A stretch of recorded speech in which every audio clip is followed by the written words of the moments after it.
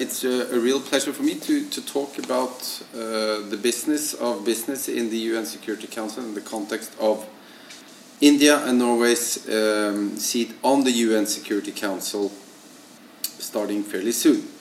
Now, you've already heard from my two colleagues on this panel about the big picture, changing power constellations in world politics with the rise of Asian economies, competition with the US, and so on, and also the history of Norway's role in the UN and at the Security Council.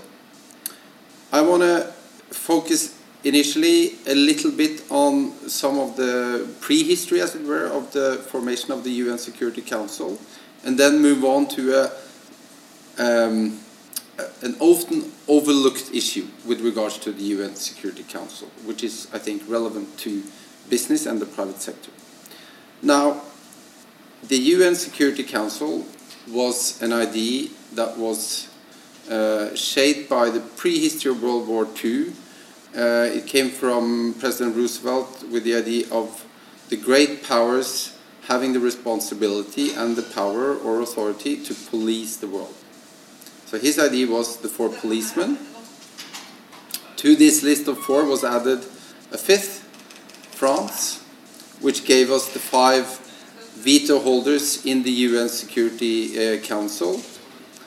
In the thinking of the planners of the UN, so the victors of after World War II, the elected members of the UN Security Council wasn't very important. It was more the result of negotiations in San Francisco when the UN Charter was negotiated and used as a legitimating device for the veto-holding powers position.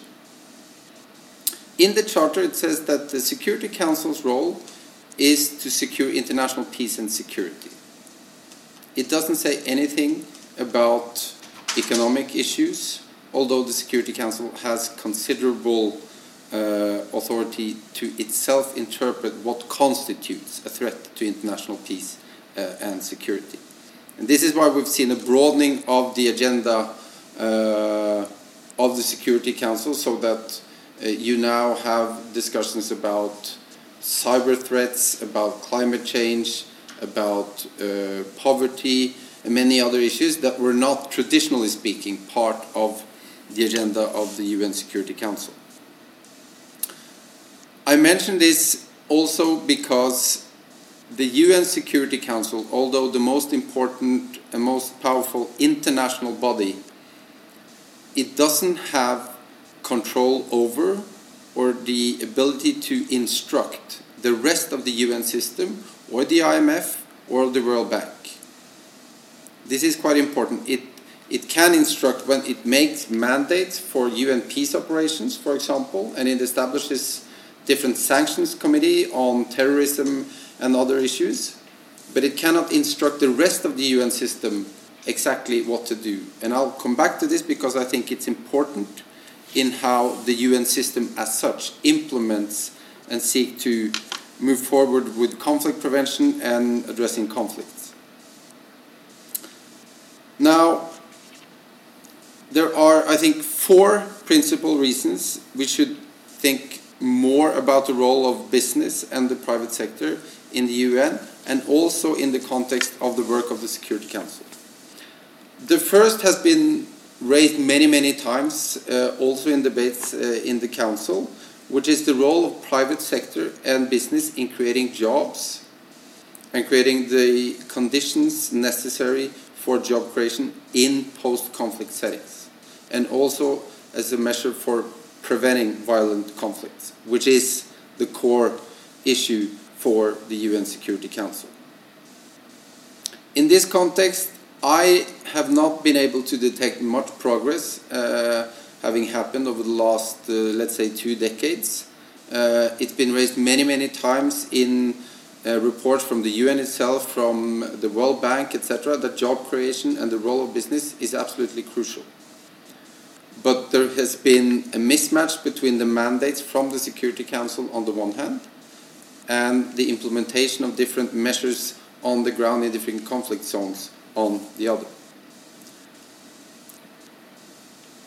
The second is the role of private sector and business in addressing new threats. Now, the most obvious of these is cyber threats, which has now become a much more important issue on the agenda for the Security Council. And the reason why the private sector is so important is that the private sector has expertise and technical skills that rivals those of most governments. Most governments have to rely on private companies to ensure that they are not attacked by cyber efforts. It's also increasingly important in the realm of financing of terrorist activities. So financial institutions are absolutely critical to ensuring that terrorist groups or insurgents are not funded by the transfer of funds from elsewhere. Governments and the UN Security Council are not able, will never ever be able to do that without the cooperation of the private sector.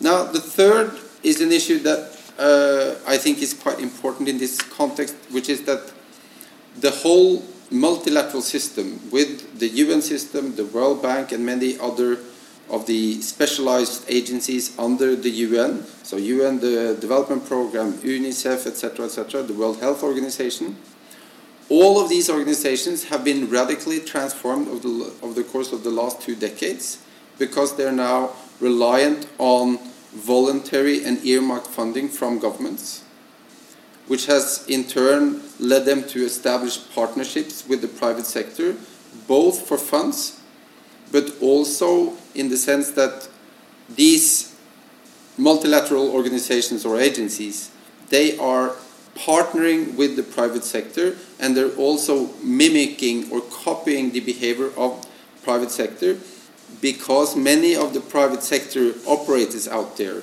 in this market for development work, which is important for implementing the stuff on the agenda on the Security Council, these consultancies, they operate in one way. The UN agencies, they try to copy them because they constantly need more funding from governments and from private sources. So what has happened over the last 2 decades is that you have a convergence between the private sector model and the international public model like this, so that they operate in more and more similar ways. The UN is much more dependent on the private sector to implement stuff. They do this through these procurement systems, so that private sector consultancy, for example, implement programs for the UN or for the World Bank in a particular country. There is a vast amount of expertise and skills in the private sector that these multilateral institutions benefit from, and vice versa. Which brings me to my fourth point. We've seen over the last, in particular, 3 to 4 years, a sea change in how private sector sees itself in relation to the Sustainable Development Goals, so that there is a normative change where the cost of climate change emissions, the cost of violating social and other environmental norms are increasingly being incorporated into the books of private companies, and they are also demanded or required to do so by EU bodies.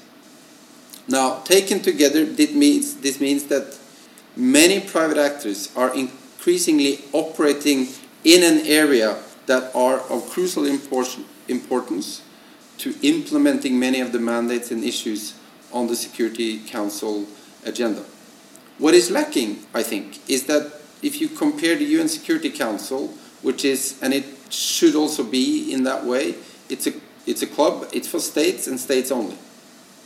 But the interface between the UN Security Council and the private sector is much, much less than it could be, and it's also vastly smaller than it is in the context of development, trade, and economics. And so having a larger interface between the UN Security Council on the one hand and private sector on the other, I think is quite important to actually be able to implement the measures that are necessary from the UN Security Council. Norway and India both have expertise and tradition to work well and closely with the private sector, and I think both Norway and India will find common ground on many key issues, both relating to the broader sustainable development goals, but also on core issues of conflict, including climate change. Thank you.